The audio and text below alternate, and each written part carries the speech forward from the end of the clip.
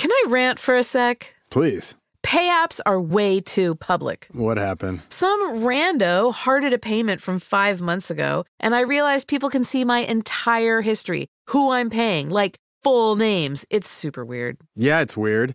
How are you paying your friends then? Apple Cash. It's all in messages. You can literally send cash like a text, and it stays between friends. Random people can't see it.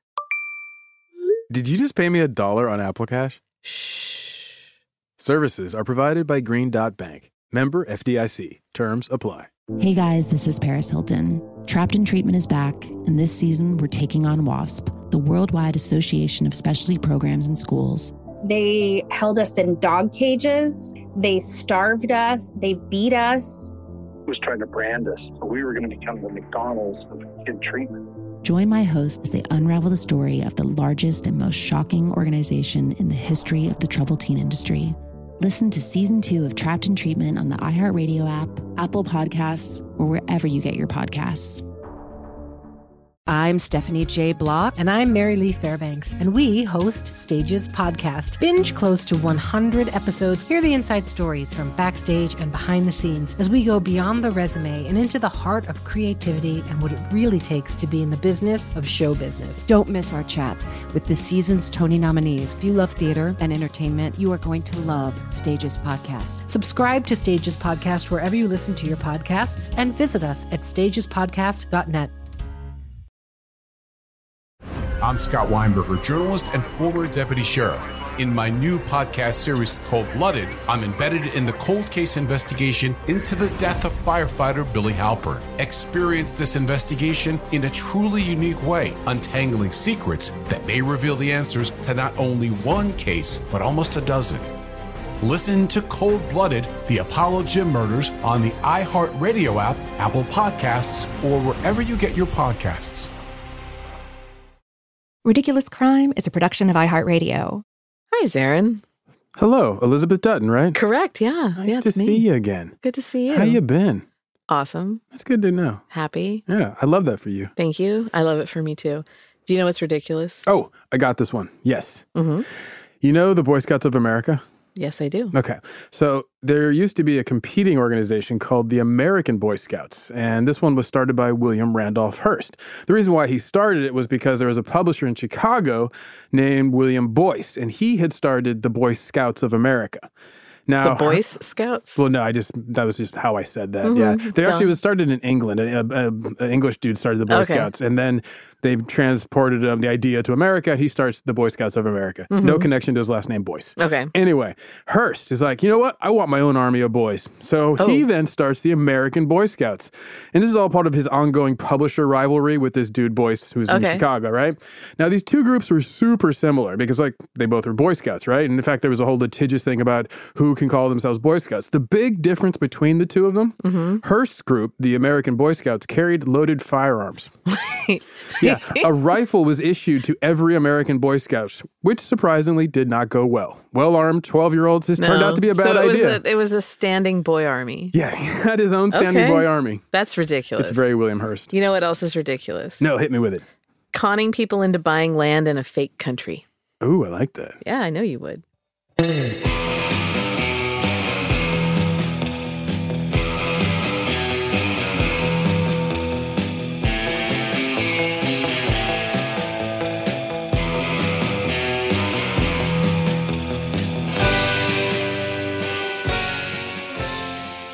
I am Elizabeth Dutton, and that guy over there is Zarin Burnett. What are you, a cop? Yes, and this is Ridiculous Crime, a podcast about absurd and outrageous capers, heists, and cons. It's always 99% murder-free, and guess what? 100% ridiculous. I like that about that. Me too. I like that about that. I like that about everything. You know what else I like? I like to think of myself as pretty skeptical and untrusting. I'd say that's mostly true. It serves me well. Yeah. You know, I think a lot of people feel like I do. Do you think you're skeptical and untrusting? I think I am so skeptical and trusting I need other words. Throw a dash of jaded in there. Yeah, exactly. But see, people like you and I, still, maybe not you, people like me, still fall victim to confidence schemes. Oh, yeah, I know it happens. Some people carry them out. Like you. Yes. I will pay for a good 3-card monte game. If I see somebody doing a hustle, I'll go and drop $20 just to see it. Yeah, okay, I don't so care. you would fall. I don't mind being taken as long as I know I'm being taken. Oh, well, that's a good point. Well, so there's this woman, Maria Konnikova. Mm-hmm. She has a bachelor's in psychology from Harvard. I've interviewed her. I know her. Oh, and I don't know her personally. PhD in psychology from Columbia. Yeah, she writes all about cons. She's great. Right. She's got the bona fides. Mm-hmm. In 2016, she wrote a book called The Confidence Game. Great book. In The Confidence Game, she profiles a bunch of con artists and analyzes the psychology behind the con, the victim, their relationships. One of the con men that she wrote about is a man named Gregor MacGregor. Good name. Gregor MacGregor. Basically, she's wondering, why do we believe this garbage? How can our sense of truth be so manipulated? She says that there are two kinds of persuasive tactics used by confidence tricksters. There's alpha, which is more common, meaning that's the one where you would just increase the appeal of what you're trying to... You make someone want it more and more. Yeah, exactly. Yeah. The offer's way tempting. And she makes it seem like what is a want is actually a need, that you just have to have it. Omega, decreasing resistance to this. So you got to do it. You'd be such a fool if you didn't take advantage of it. Yeah, why would you not? This is a rare opportunity. All you have to do is X. Yeah. Right. So Konnikova says, and I quote... Yes.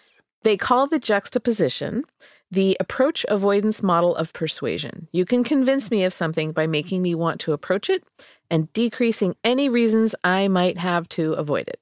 That's some real core human psychology. Yeah. So Gregor MacGregor, Gregor, son of Gregor, Uhtred, son of Uhtred. Totally. You know I'm over here last kingdoming the hell out of that name. I am Gregor MacGregor. And Destiny, what is it? It is all. That's right. So Gregor MacGregor had the perfect blend of alpha and omega in his cons. And that is what I want to talk to you today about, Sarah. You know how That's I love that alpha and omega? Mm-hmm. So Gregor MacGregor, born Christmas Eve, 1786 in Scotland. You know, as you do. His dad was an East India Company sea captain. Oof, rough life. Yeah. Great-great-uncle, Rob Roy, the Scottish outlaw and folk hero. His grandpapa was Gregor the Beautiful. That's amazing. Like Pliny the Elder, Pliny the Younger, Gregor the Beautiful. He was apparently a stunner. Apparently. Really turned heads. When Gregor MacGregor, Gregor, son of Gregor, this is going to, when you have to say something. Is that what Mac means? Gregor MacGregor? Does it mean son of Gregor? Sure. Look at me over here learning something new every day. I'm acting like that's what, I'm pretty sure, but guess what? I'm probably wrong. That happens a lot. I'm probably saying it wrong. Fair enough. So when he was 16, Gregor, which I'm going to say so often is going to start to not sound like a word. You know how that works. He joined the British Army. And when he was 19, he married a gal named Maria Bowater. Wow, these names. Right. So she was the daughter of a Navy admiral, and she had a huge dowry because she had high-profile, wealthy family members. Okay. So he gets married, and then he buys his way from lieutenant, or as they would say, lieutenant. Yes. He'd already kind of fast-tracked his way into that. Somehow he buys his way into captain. It costs him £900, which is the equivalent of 70,000 pounds today. Okay. And he did that instead of serving for 7 years to reach captain. Now, I don't expect you to know this answer, but do we have any idea who he paid that money to? I guess. Like the Admiralty, or is it more of like... the recruiters at the mall? I don't know. I was just curious. Yeah. I guess, yeah. It's like the brass at the... the military. The Lord Admiralty, isn't that the... Slid it under their door, and they slid the captain's medals or whatever. And that big hat just under the door. They came and put it on his head gently in the middle of the night. That's how he knew. He woke up, I've been captained. Yeah. Ta-da. So he served in Gibraltar from 1805 to 1809 under the Duke of Wellington. And he was totally obsessed, speaking of those caps, with military appearances. I know the type, right? Spotted it. Huge love of uniforms. Con man loves uniforms. It's all the surface. Yeah. The hoot and the hut. That makes no sense. So he loves uniforms. He wouldn't let any enlisted men or like NCOs, non-commissioned officers, leave their housing unless they were in full dress uniform. And that really wasn't convenient. No. So guess what? The men hated him. Shocker. Right. May 1810, he starts mixing it up with a superior officer and he gets forced out of the military, retiring at the age of 23. Oh, so mixing it up more like he got in a fist fight. Yeah, they had a little back and forth. Ah, little difference of opinions. And he was encouraged to leave. So he and the missus, they moved to London. Okay. And that's when he starts calling himself a baron, Sir Gregor MacGregor. You know. As one does. You just start giving yourself a title. He was really leaning on that whole Clan MacGregor thing, talking about how he was a chieftain. He's upping this. Now, granted, Rob Roy is his great-great-uncle, but that's, he might have some legitimate ancestral claims. I guess. Kinda. Yeah. But it's around this time that tragedy strikes. I hate when that happens. I know, me too. His wife, Maria, passed away. Oh. Now, her family, this rich family, they didn't want anything to do with Gregor MacGregor. Oh. I'm not exactly sure why. And I don't know how she died. It's sort of it's a mystery to at least me. And so her family was just like, get out of here, dude. We don't want anything, you're the poor. So get out of here. The old class warfare. Yeah. So his wife is dead. Okay. It's not going to look good if he picks up a new society honey and is like, hey, pay for everything. He can't, it's just too soon, they keep telling him. Yeah. He is restricted from social climbing in that way. He can't go back into the military and kind of earn a higher level of notoriety because, he fought himself right out of there. And he didn't want to go back to Scotland because it just wasn't fancy. It wasn't fun.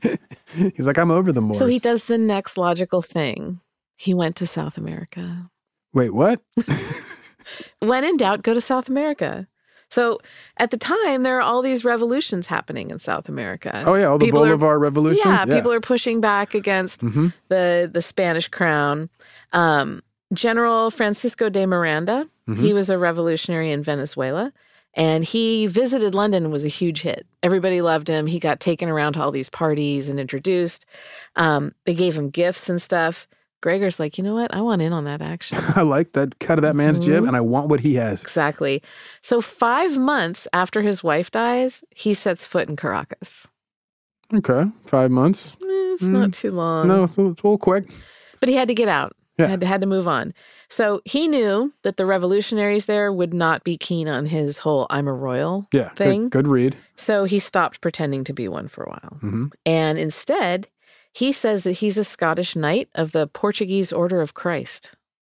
I've never heard of the Portuguese Order of Christ. They're essentially the Portuguese Knights Templar. Okay. Yeah. I've never heard of them. And I've read some books on the Templars. I think he was kind of banking on people not really. Yeah, exactly.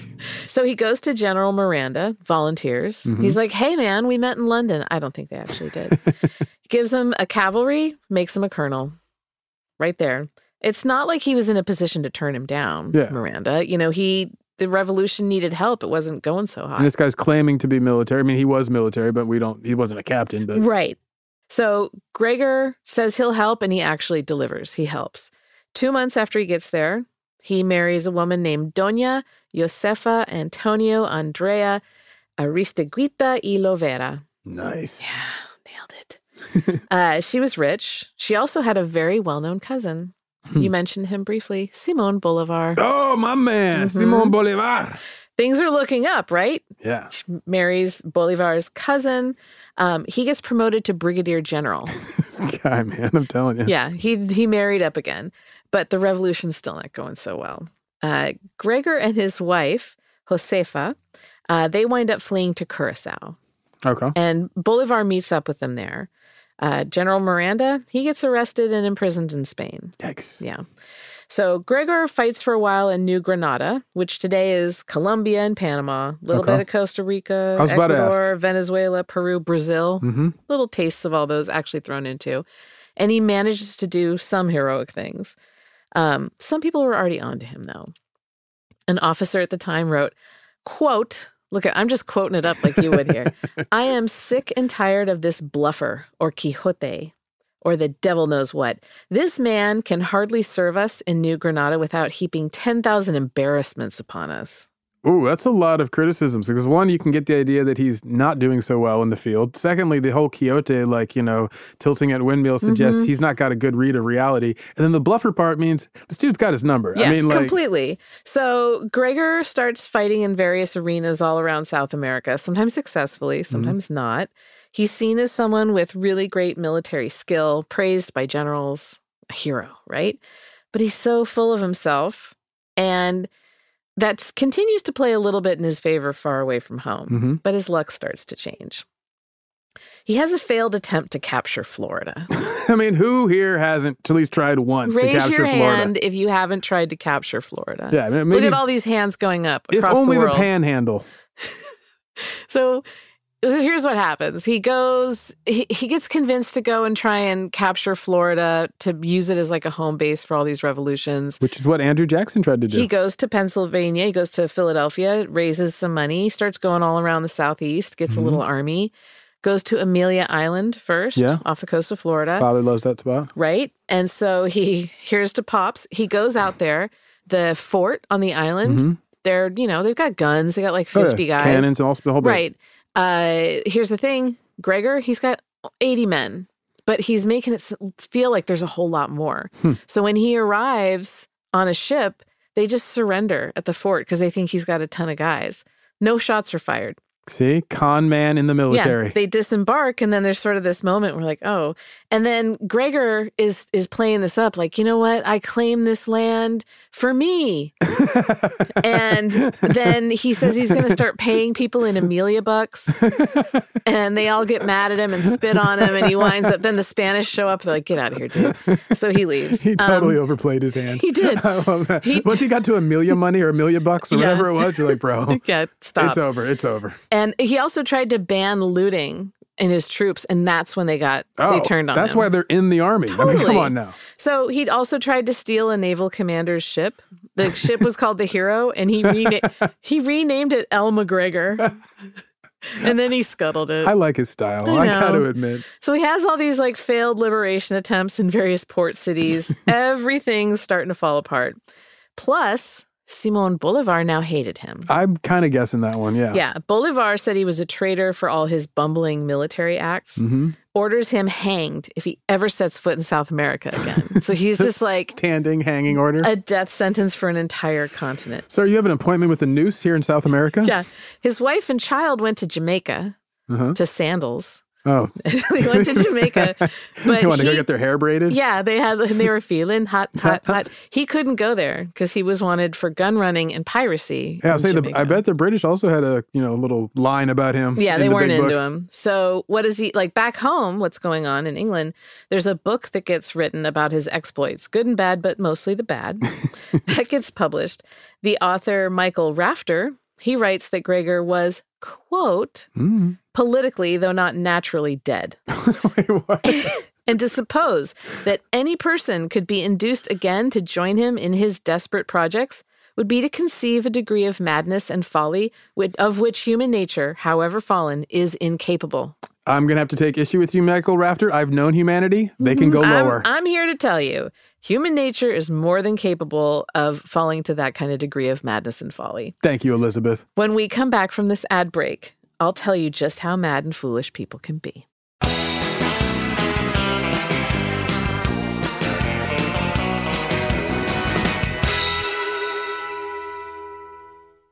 Can I rant for a sec? Please. Pay apps are way too public. What happened? Some rando hearted a payment from 5 months ago, and I realized people can see my entire history, who I'm paying, like full names. It's super weird. Yeah, it's weird.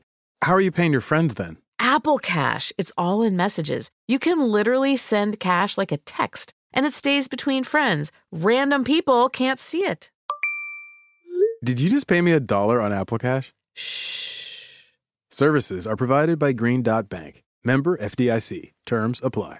As you know, the world can be a dangerous and unpredictable place. With every crime I've studied, I've learned one thing. Your best line of defense is your vigilance and preparation. You don't want to worry. You just want peace of mind.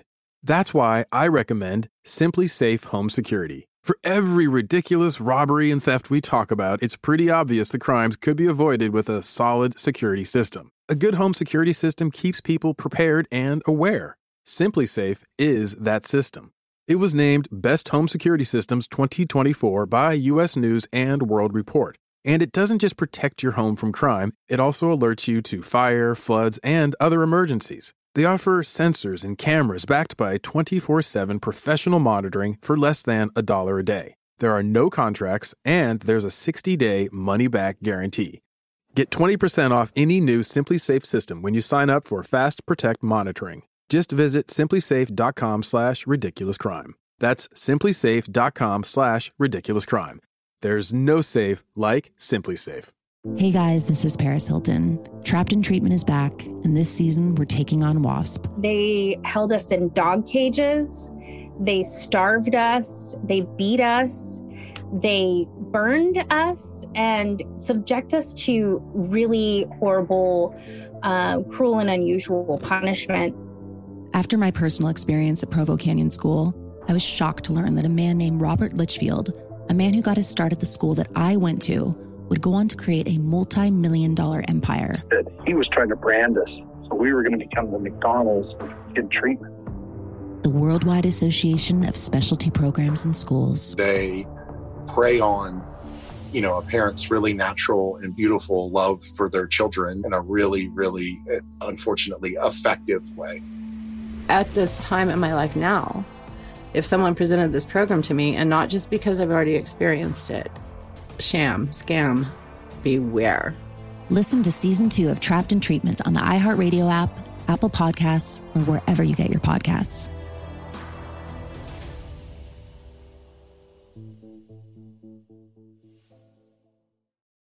Are you ready to fight back against crime? Hi guys, Nancy Grace here, host of podcast Crime Stories with Nancy Grace. I've dedicated my life to fighting crime and helping crime victims. For a decade, I prosecuted violent felonies, personally investigating, prosecuting, and covering literally thousands of cases. It's so easy to think it will never happen to me or my family, but that is simply not true. Every day on Crime Stories with Nancy Grace, we shine a light on unsolved homicides, heat up cold cases, and help find missing people, especially children. We speak with family members, investigators, CSI, reporters, and experts in every field. Every day is a mission. Every day is a chance to stop crime and keep one more person safe. Listen to Crime Stories with Nancy Grace on the iHeartRadio app, Apple Podcasts, or wherever you get your podcast.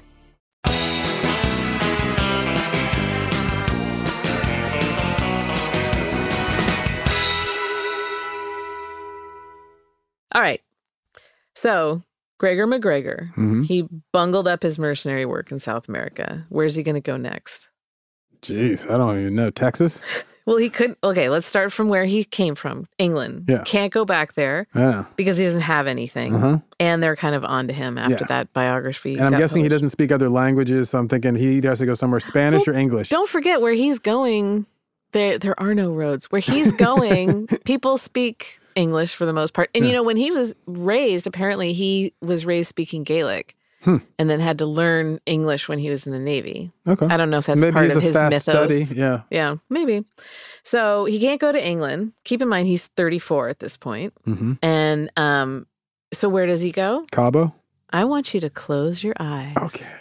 And picture it. The Mosquito Coast. It's not just a 1986 Harrison Ford movie. It's actually the coastal area of what is now Honduras and Nicaragua. And it's not named for the insect. Did you know that? Did not know that. It's named for the Mosquito people. Huh. The indigenous people of the area. So the mosquitoes are both named for these people? No, they're named for different things. Wow. Because it's musca. I can't remember what the root is. Mosca the Latin is fly. Root. Yeah, and so mosquito is little fly. Yeah. And this is actually the Mosquito. Oh, okay. Yeah. That's cool. I mean, there are obviously a lot of mosquitoes there. The Mosquito people didn't have a notion of a king until the English arrived in the 1700s. Bad introduction to a king. Yeah. So the English get there and they start assigning titles of chief, but the title doesn't mean anything. And it was just one way for the Brits to kind of mark their territory from the Spanish. Oh, okay. To say, look, we got all these kings and chiefs and all this, and they report to us. So right now it's 1820 in your mind on the Mosquito Coast. That's a big year in Spanish history. Gregor rolls up to the sandy, swampy shores of the Mosquito Coast. It's looking lush, but it's not fertile ground, and the jungle super dense. Yeah, I've seen the movie. He pokes around, and all he can find is an old graveyard.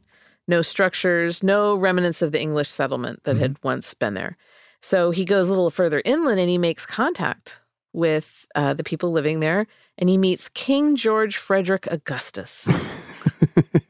Remember, this is just a king in name only. The Brits come, and they're like, look, I don't know how you say your name. You're now King George Frederick Augustus. He's like, great. He has no control over anything, not even his name, apparently. So Gregor starts chatting him up. He's like, it's really lovely here, man. So thanks, dude. You looking to sell this land? You know, I'm a famous royal war hero guy. You know, one king to another. And the king's like, yo, you don't say. What you got? Gregor's like, well, you know, I've got some rum. I've got this bag of jewelry. There's got like fun bangles and a kicky necklace for you in here. And the king's like, you know what? Yeah, let's see. That'll get you, let's see, carry one. About 8 million acres. 8 million acres. Yes. Good job, Gregor. He's a master negotiator. So Gregor writes up this document, and it says that he and his heirs own now most of the Mosquito territory, and then the king signs it.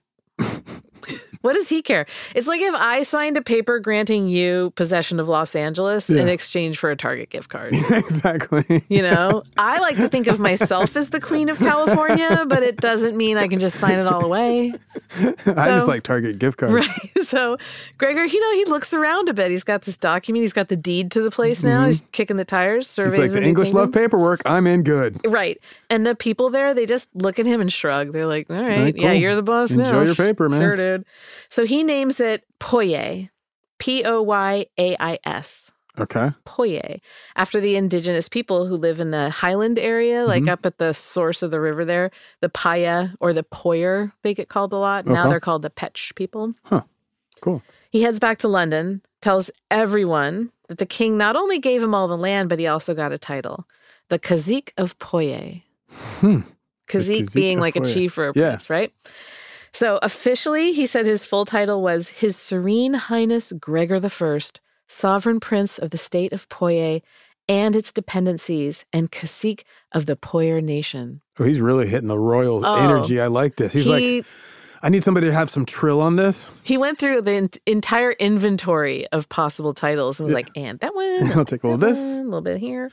Oh, now definitely some dependencies. So he starts telling everybody, the dependencies is great. Like, you'll find out this is even better.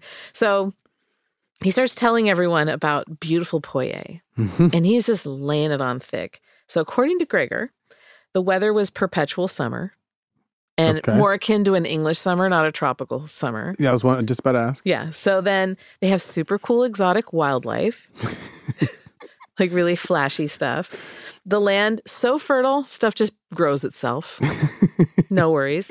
That there's rare wild fruit everywhere that's delicious and refreshing. I mean, he's not half wrong, but... Yeah, he's 100% wrong. Endless herds of cattle. It's just like, we got all these, we got 9 million head of cattle. And then abundant natural resources. He says redwood, cedar, mahogany. All of your fine hardwoods. The tropical redwoods. Yes, exactly. Think about that for a second. Pristine sandy beaches, so you could open a sandals there if you really wanted to. Chunks of gold just sitting in the river. Just waiting for your hand to grab at. Precious gemstones littered all over the ground in the hillsides. They're always into that same story.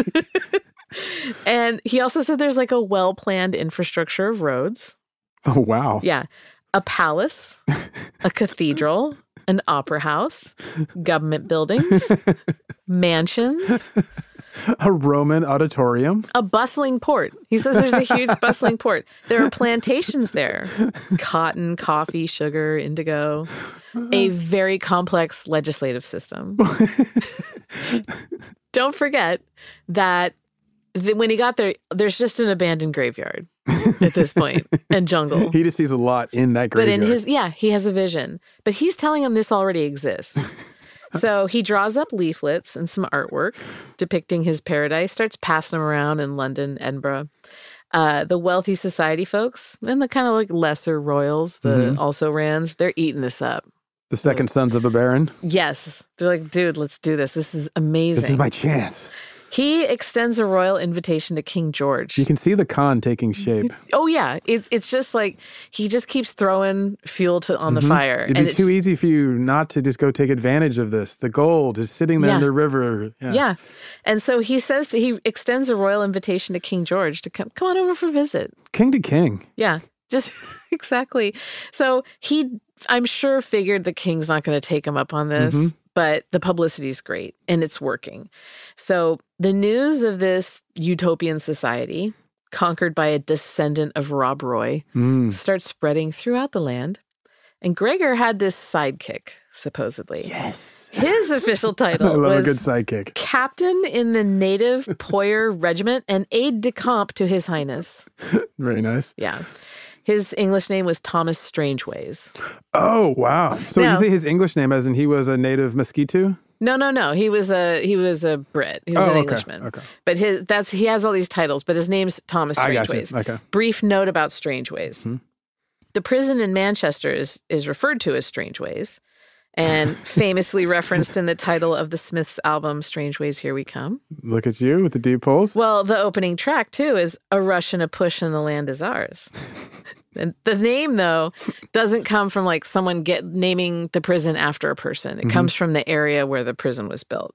So if you named yourself Strangeways, you have to be naming yourself after the prison. It'd be like if I named myself Thomas Sing Sing? No, it'd be like the area where it was built was called Strangeways, and it means a place by a stream with a strong current. Okay. So it's sort of like that's where his people must have come from, I got you. if that's their last name. Okay. So we can only surmise that that's where that name comes from, Manchester. I still mourn the Smiths, P.S. I know you do.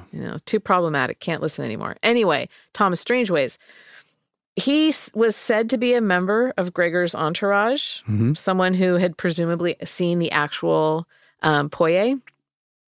He wrote a comprehensive guidebook, like a sales brochure, for people looking to do some good old-fashioned colonizing. Like a Lonely Planet pamphlet? Yes, a Lonely Planet, Rick Steves' guide to Poyer. Okay. The only problem was that Strangeways was actually Gregor. I knew it. Yeah. He John Barroned the hell out of that. He totally did. And so he keeps saying, look, I'm telling you this, but here's this guy I just met that I brought on board. He'll tell you all about it. Read this book. It's in the book. So Gregor then sets up sales offices all over England. Okay. And they offered people a chance to buy an acre of land for just a low price of 4 shillings. That is really low, right? I guess. That's like, who knows? I mean, aren't shillings like, it's basically coinage and it's like the type of like, I'm buying maybe a loaf of bread with shillings, right? I guess. Okay. I don't know. I'm saying like halfpenny is halfpenny, and then shilling is like it's like a quarter or whatever. You know what? I have no idea. Okay, good. I'm glad we had this talk. Thank you. So he hires balladeers to write songs and go on tour, and they're like crooning about the luxurious joys of Poyer. I like his playbook. Good con playbook. I'm going to go back to Maria Konnikova for a second. Please. I want to quote from her. Yes. What she says about Gregor. He highlighted the bravery and fortitude that such a gesture would demonstrate. You wouldn't just be smart, you'd be a real man. The Scottish Highlanders were known for their hardiness and adventurous spirit, he wrote. Poyer would be the ultimate testing ground, a challenge and a gift all in one. He pointed those who needed more convincing to a book on the virtues of the small island nation by the elusive Thomas Strangeways, actually MacGregor himself. His prospectus enticed the public with their masterful promises, their lure of opportunity, their appeal to scarcity, their admonitions not to let this perfect moment pass by. Yep. So he's hitting all the buttons. Oh, yeah. Yeah. He's like, come on, you conquer things, conquer this. Yeah. Be a man about it. Come on. At this point, people are begging to go to Poyer Paradise. They want in. I got 4 shillings. So the bulk of the first group selected were Scots. Seems like a betrayal to me. How so? Well, because he knows it's fake. And then he's bringing all these Scots, I don't know. Have some hometown pride. No, I mean, I feel you on that. But don't you think that maybe that's kind of the shill nature? It's like, look, I got to get some Scots because then if I get them, people will believe it. So it's not even... Well, and he's appealing to their hardy he needs Scotsmen. that ruddy Scottish... But here's the thing. Most of the people, the Scots that he got, were older farm folk of lesser means looking to retire.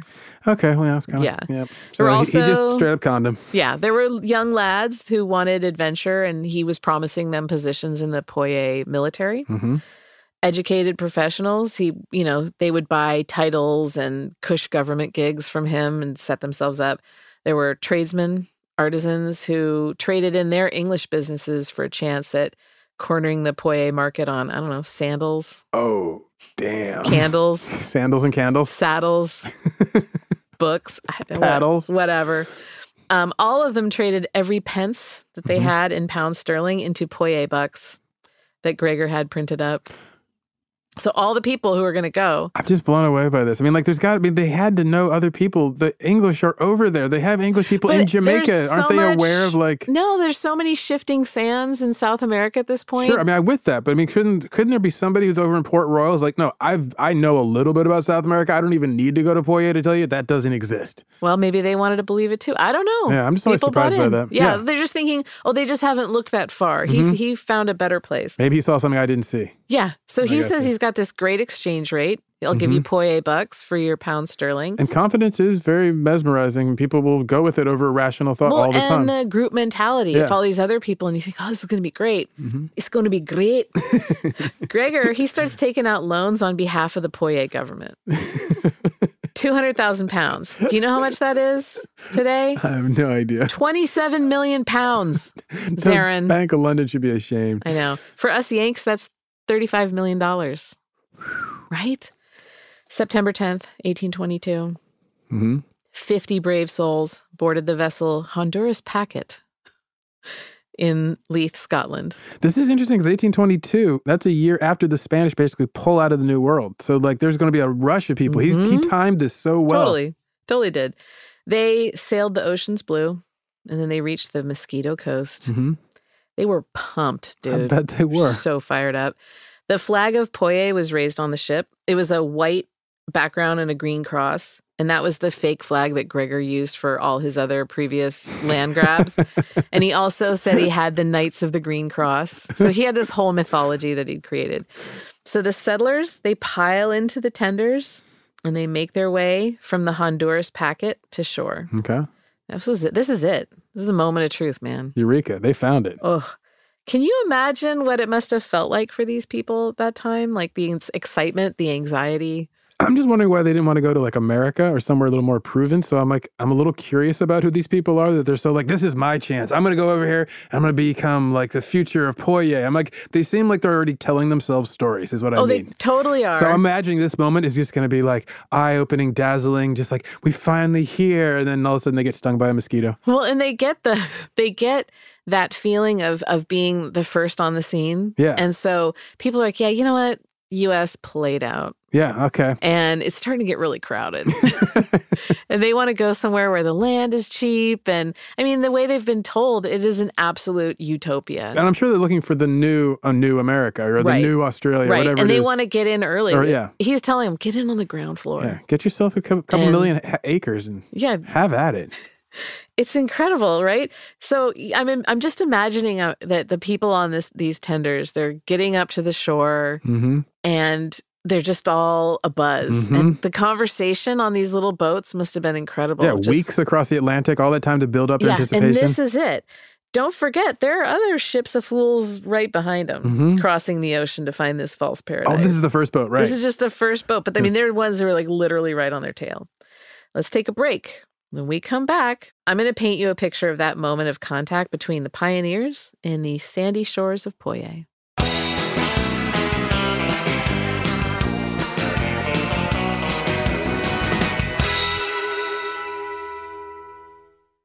Hey guys, this is Paris Hilton. Trapped in Treatment is back, and this season we're taking on WASP. They held us in dog cages. They starved us. They beat us. They burned us and subject us to really horrible, cruel and unusual punishment. After my personal experience at Provo Canyon School, I was shocked to learn that a man named Robert Litchfield, a man who got his start at the school that I went to, would go on to create a multi-million-dollar empire. He was trying to brand us, so we were going to become the McDonald's of kid treatment. The Worldwide Association of Specialty Programs in Schools. They prey on, a parent's really natural and beautiful love for their children in a really, really, unfortunately, effective way. At this time in my life now, if someone presented this program to me, and not just because I've already experienced it, sham, scam, beware. Listen to Season 2 of Trapped in Treatment on the iHeartRadio app, Apple Podcasts, or wherever you get your podcasts.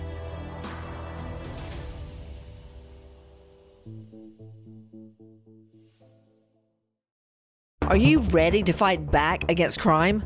Hi guys, Nancy Grace here, host of podcast Crime Stories with Nancy Grace. I've dedicated my life to fighting crime and helping crime victims. For a decade, I prosecuted violent felonies, personally investigating, prosecuting, and covering literally thousands of cases. It's so easy to think it will never happen to me or my family, but that is simply not true. Every day on Crime Stories with Nancy Grace, we shine a light on unsolved homicides, heat up cold cases, and help find missing people, especially children.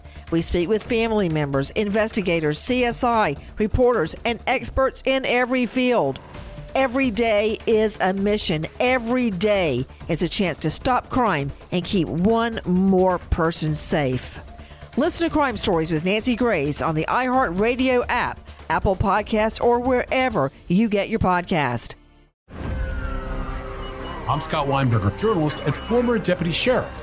In my new podcast series, Cold-Blooded, The Apollo Gym Murders, I'm embedded in the cold case investigation into the death of firefighter Billy Halpern. It's just a shame, that they took him from us. Experience this investigation in a truly unique way, knocking on doors, uncovering new evidence, including the DNA of a potential killer.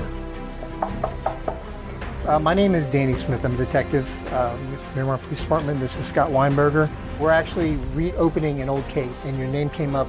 Untangling secrets that may reveal the answers to not only one murder, but almost a dozen. I thought they were going to kill me, so I kept my mouth shut and I didn't say anything. All these years, I didn't say anything. Listen to Cold-Blooded, The Apollo Gym Murders on the iHeartRadio app, Apple Podcasts, or wherever you get your podcasts. Hi there, I'm Bob Pittman, Chairman and CEO of iHeartMedia. Welcome to Math and Magic, Stories from the Frontiers of Marketing. This week I'm talking to the one and only Ryan Seacrest. Love the connection to people. I think at the core, what I get excited about, what gets me up in the morning, is connecting with people in an unscripted, unvarnished way. Is getting to say something to them, hear back from them, know that I'm part of the routine, and I look forward to getting on the air. I look forward to it. In these exciting times, we're looking to the math, the strategy and analytics, and the magic, the creative spark, more than ever. Listen to Math and Magic on our very own iHeartRadio app, Apple Podcast, or wherever you get your podcast.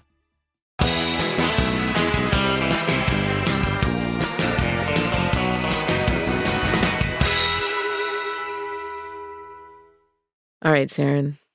Waves lap against the hulls of the tenders, ferrying the incomers to the shores of Poye. Just the way I like a wave. Lapping. Lapping it up. These folks were about to start their new lives in a South American paradise. I love that for them. So long, suckers in Scotland and England. They were kitted out in their best clothes. Oh my God, yes. Yeah, so it's not like, they're just in their work pants. Yeah. No. They're showing up in their Easter hats. In their finest, yes. So many bonnets, so many pressed suits. They think they're just going to get out and stroll the streets of Poye. Remember, there's an opera house. They're like, let's get dazzled up. We'll rest a bit when we get in. And then that night we can go out to dinner and stroll the streets, perambulate. And I'm sure that they think that, a fine dinner is waiting for them. Oh, yeah. And cheap. They're like, I'll have quail eggs, and then I'll have a beautiful... Well, and it's like all sorts of people who either travel to other countries, people from the West who go to more impoverished nations and think they're going to retire there for pennies or whatever and exploit. So there we have it. This is one of the origin stories. The tender anchors just offshore, and they fired off a shot to alert the locals of their arrival. Okay. Nothing happened.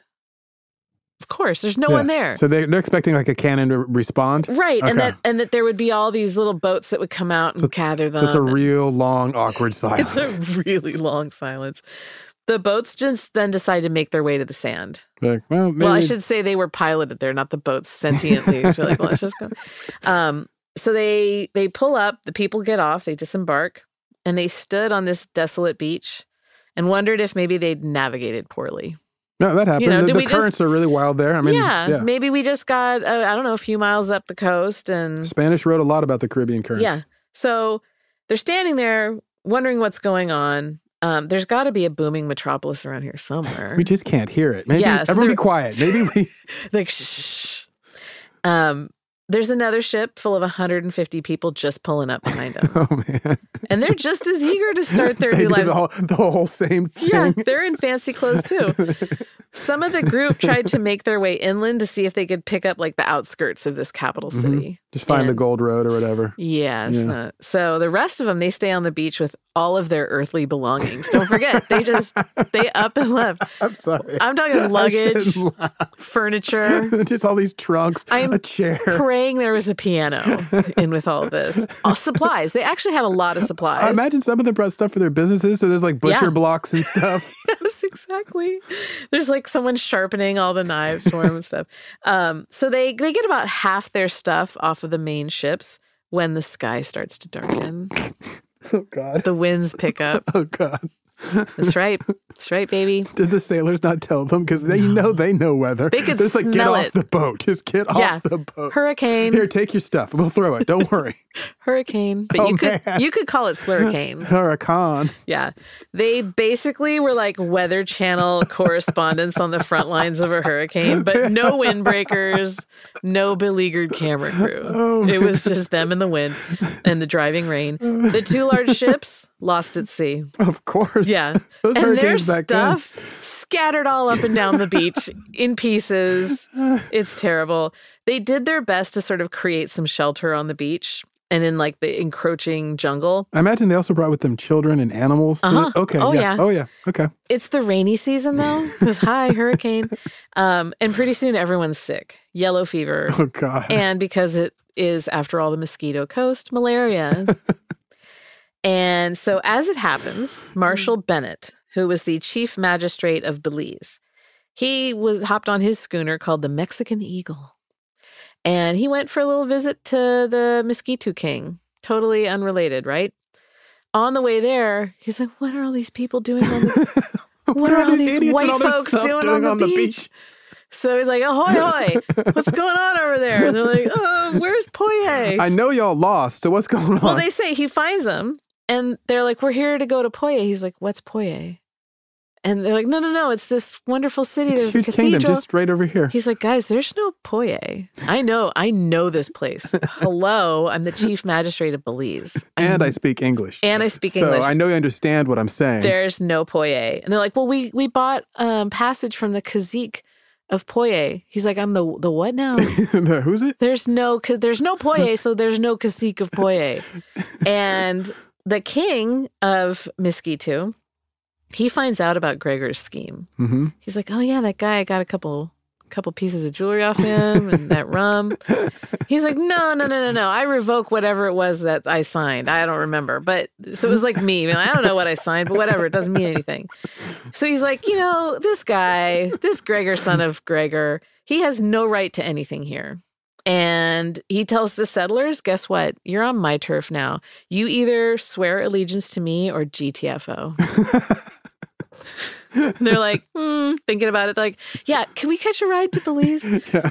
So it takes... The boats are sunk, though, right? Yeah, so it takes 3 trips on the Mexican Eagle to ferry the survivors. And they're crammed in there because the ship's not big. Mm-hmm. They'd lost some folks by this point. Others were too sick to travel. And then I guess the ones who, they just became subjects of the Mosquito King. And we're like, all right, I guess, off to the jungle. But everyone else gets thrown into the boat and taken up to Belize. The Hondurans, they sent some clipper ships out to stop and reroute any further incoming ships. Oh, smart. Yeah. And how many ships of Brits made it out there in total? 7. Oh, man. 7 were on the sea. So they divert the rest of them. About 250 people set foot on the supposed Poye. Mm-hmm. Of those, 180 died. Whoa. Yeah, and less than 50 of them made it back to Britain. The rest, either stayed in Belize or they went to the United States, actually. I'm always blown away by these stories whenever you read about especially the 19th century, is how many times 200 people went there, 17 came back. Right. It's just always it's brutal. Heck? The world is brutal. Back home, people are a little outraged. I bet. A little bit. Some of that Gregor MacGregor luck, though, and cunning starts to kick in. Uh-oh. So he says, you know what? It's not my fault that things turned out the way they did. And how would that be exactly? He said that he still continued to say, Poye exists. All right, guys. I was the one who was swindled. And I was conned out by my business associates. Yeah. They led everyone astray, and they're responsible for the poor navigation. They dropped him off at the wrong place. We're still waiting for everyone at Poye. Like you, I've been bamboozled. I've been hornswoggled. Where's my justice? They're standing on the streets of Poye with bouquets of flowers for all these people that are wilted now. I'm sure their feelings are hurt. There's a lot of victims here. The feasts of exotic goat meat. And goose fat. All the troops of actors preparing shows is welcoming. Yeah. I mean, come on. They would think they hear something out on the beach and they're like, and 5, 6, 7, 8. And then no, that was just dancing down. That was just a big pelican. Like, oh, never mind. All right, places, people. First positions, everybody. So he says, yeah, it's not my fault. Wasn't me. I love that. And he says, you know what? If everyone would just have listened to me, those people would be alive right now. Oh, wow. Yeah. And a lot of people believed him. They're like, yeah, you know what, guys, you're right. If you just listen to Gregor over there, he's like, yep. Confidence is king. Yes. And destiny is all. So people are battling it out in the press mainly as to who holds the blame. Mm-hmm. Gregor and his family and some of his associates slipped out of London. They said Josefa, his wife, she's not well, and she's under doctor's orders to go to Italy to recover. Yeah, she has to. I really need that doctor's note. You need to go. Elizabeth must go to Italy for 6 weeks. This is an order, and also take me with her. Yeah, exactly. So instead, he goes to France. So he didn't really go to Italy. He goes to France. This was right before a small party of survivors, that little group that made it home, before they come home. But when they got to England, people really got pissed. They got so mad because here are the firsthand account of what happened and how just taken they were. And they're looking around like, well, where is Gregor? Yeah, where is that? Well, I guess he's in Italy, right? Well, no, he's Where not is that there. son of Gregor? What's Gregor doing over in France? Setting up more offices in Paris to sell land and fortune in Poye. He's like, they don't talk. The English and the French, they don't talk. They don't like each other. It's no, cool. They won't it's fine. So for a time, he tried to take the... Wait, this is like 1820s France. So this is like, wow. He tries to... a dicey time. He tries to make Poye legitimate by going to the Spanish and asking them to annex it. And he's giving them, you can do this with it. They're just like, no, get out of here, dude. So they don't bite. So he's winning the confidence of more and more French society folks, and he starts to make a new scheme where he's going to transfer huge swaths of land to investors and make them the de facto rulers. But that also makes them responsible for the fates of the people who go there. Oh, interesting. So he's kind of shifting the blame. He's like Sir Walter Raleighing them. Like, just go over there and we'll see what happens. Yes. 1825, the first ship leaves Le Havre, toward the luxuries of Poye. And the dependencies. Yeah, and all of its dependencies, which is like the one king there. Gregor, he gets a second loan for this phantom country of Poye. This time it's 300,000 pounds. So this is like millions and millions and millions for a stake in the Poyer gold mines. And what about his previous loan? Did the bank just be like, well, that guy, Well, he winds up like converting it to stock and stuff, and these people are buying in, and Wow, okay. So he was able to run this con in France for 2 years. And then the French start asking questions. Finally. They're like, why are people asking for passports to go to this country that we've never heard of? This is not a country on our approved list. It's not on any of the maps we have? No. And we have all of the maps. They start up this investigation. And so in 1827, Gregor's like, I'm going back to England. I'll take my chances there. And then he lands and is immediately arrested. So the French are like, you know what? Let them take care of this. He's their dude. Like, all right, he's arrested. Fine, we're done. but then the charges are mysteriously dropped. Yeah, he's a free man. And then he decides he wants to be a free man in Paris. Off he goes. Okay. So he's vindicated Quite the turn I didn't expect. In England. And so for whatever reason, the charges get dropped. I'm saying that the part that is really wild to me is, okay, the charges get dropped. That's crazy. And then he's like, I'm going to go back to the place that also wants me. Investigating me. I mean, like, bro, you just got off. Well, he goes back and he gets arrested over there. Exactly. Yeah. I mean, like, this is... But he claimed again, you know what? I'm the one who's been conned here. I'm the victim. And one of his associates fled to the Netherlands, right? Okay. So want to get back into like Spanish. So because that guy's running for it, he's like, it's him. He won't stand here and face you like a man, like I will. So Gregor just pins everything on dude in the Netherlands. And he comes up with all these like fake documents and stories. His associates get convicted and he's found not guilty on all charges.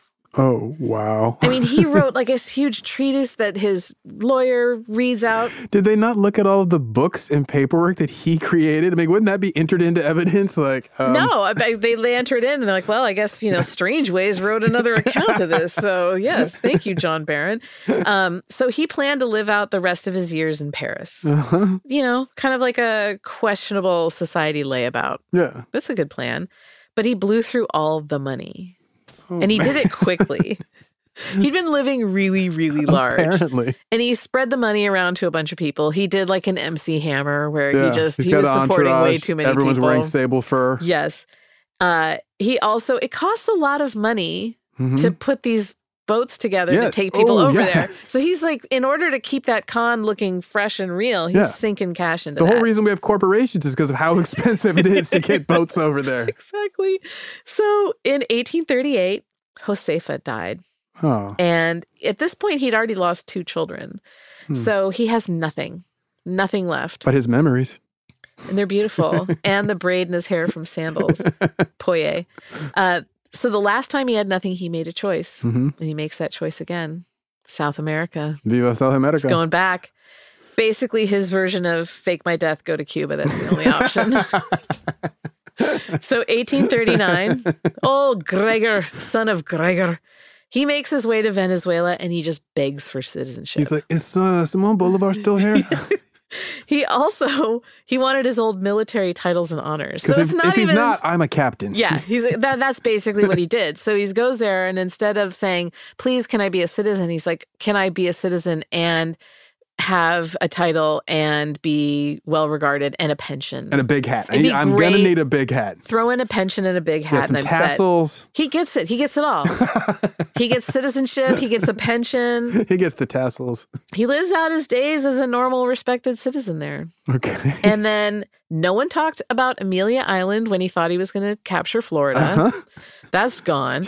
No one talks about Poye. How? Forget it. He died in Caracas, December 4th, 1845. And he received a full military funeral and burial. Wow. And was just lauded by the people. Rewrote history. That area known as Poye, undeveloped to this day. So it really, you can see that it wasn't just, they didn't know how to. It was like Florida Everglades land. Yeah. Like this is never going to be turned into anything useful. Yeah. So what's your ridiculous takeaway from this tale of Gregor MacGregor? If you fail the first time, just keep conning. Over the exact same con, too. Go bigger. Maybe even go bigger. That's also, and get a uniform. Yes. Uniform, go bigger, and try moving around a lot. That's be perfect. like, it couldn't have been me. I'm the cacique. That's perfect. Life pro tip right there. Yeah. I keep thinking about Konakova's assessment of Gregor MacGregor. That like his con was so intuitive and convincing that he was able to keep running the same con over and over. Oh yeah, he had got it into the vein of humanity. Yeah, people, they had hard evidence that he was full of it. Yeah. And yet, nope, that right there is true confidence, right? Yes. Confidence in himself and the confidence that people had in him. And he wins their confidence to him. I can't believe that people fell for it, but I'm guessing that they probably didn't think they'd fall for something so outrageous either. That's how they fall for it. Yeah. So the other thing I wanted to bring up to you is that I have some land on a special secret island. Really? Yeah. Does it have good farmland? It's amazing. Are there already existing roads and infrastructure? Yes. Infrastructure? Yes. Wow. Yes. There are carbon neutral trains. Perfect. Let me go get my checkbook. I'll be right back. That's it for today. You can find us online at Ridiculous Crime on both Twitter and Instagram. Do you have a tip for us about a ridiculous crime that you'd like to hear about? You want to just chat? You want to confess to it a ridiculous crime? I like those emails. Email us at ridiculouscrime@gmail.com. And after that, just tune in next time, my rude dudes. Stay skeptical.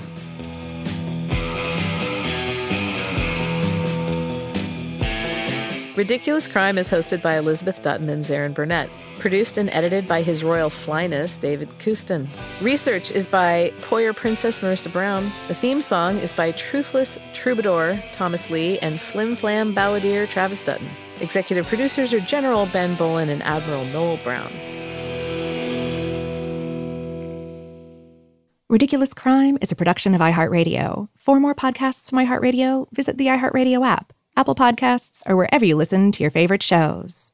When you drive a vehicle so reliable it's backed by a 10-year, 100,000-mile limited warranty, you stop thinking about what you can't do and start doing what you never thought possible. Visit your local Kia dealer today to see what you're capable of in a vehicle that inspires confidence around every corner. Kia, movement that inspires. Call 800-333-4KIA for details. Always drive safely. Limited inventory available. Warranties include 10-year 100,000-mile powertrain and 5-year 60,000-mile basic. Warranties are limited. See retailer for details. Hey guys, this is Paris Hilton. Trapped in Treatment is back, and this season we're taking on WASP, the Worldwide Association of Specialty Programs in Schools. They held us in dog cages. They starved us. They beat us. Was trying to brand us. So we were going to become the McDonald's of kid treatment. Join my hosts as they unravel the story of the largest and most shocking organization in the history of the troubled teen industry.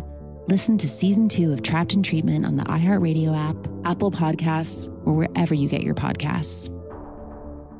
I'm Stephanie J. Block. And I'm Mary Lee Fairbanks, and we host Stages Podcast. Binge close to 100 episodes. Hear the inside stories from backstage and behind the scenes as we go beyond the resume and into the heart of creativity and what it really takes to be in the business of show business. Don't miss our chats with this season's Tony nominees. If you love theater and entertainment, you are going to love Stages Podcast. Subscribe to Stages Podcast wherever you listen to your podcasts and visit us at stagespodcast.net. I'm Scott Weinberger, journalist and former deputy sheriff. In my new podcast series, Cold Blooded, I'm embedded in the cold case investigation into the death of firefighter Billy Halpern. Experience this investigation in a truly unique way, untangling secrets that may reveal the answers to not only one case, but almost a dozen. Listen to Cold Blooded, the Apollo Gym Murders on the iHeartRadio app, Apple Podcasts, or wherever you get your podcasts.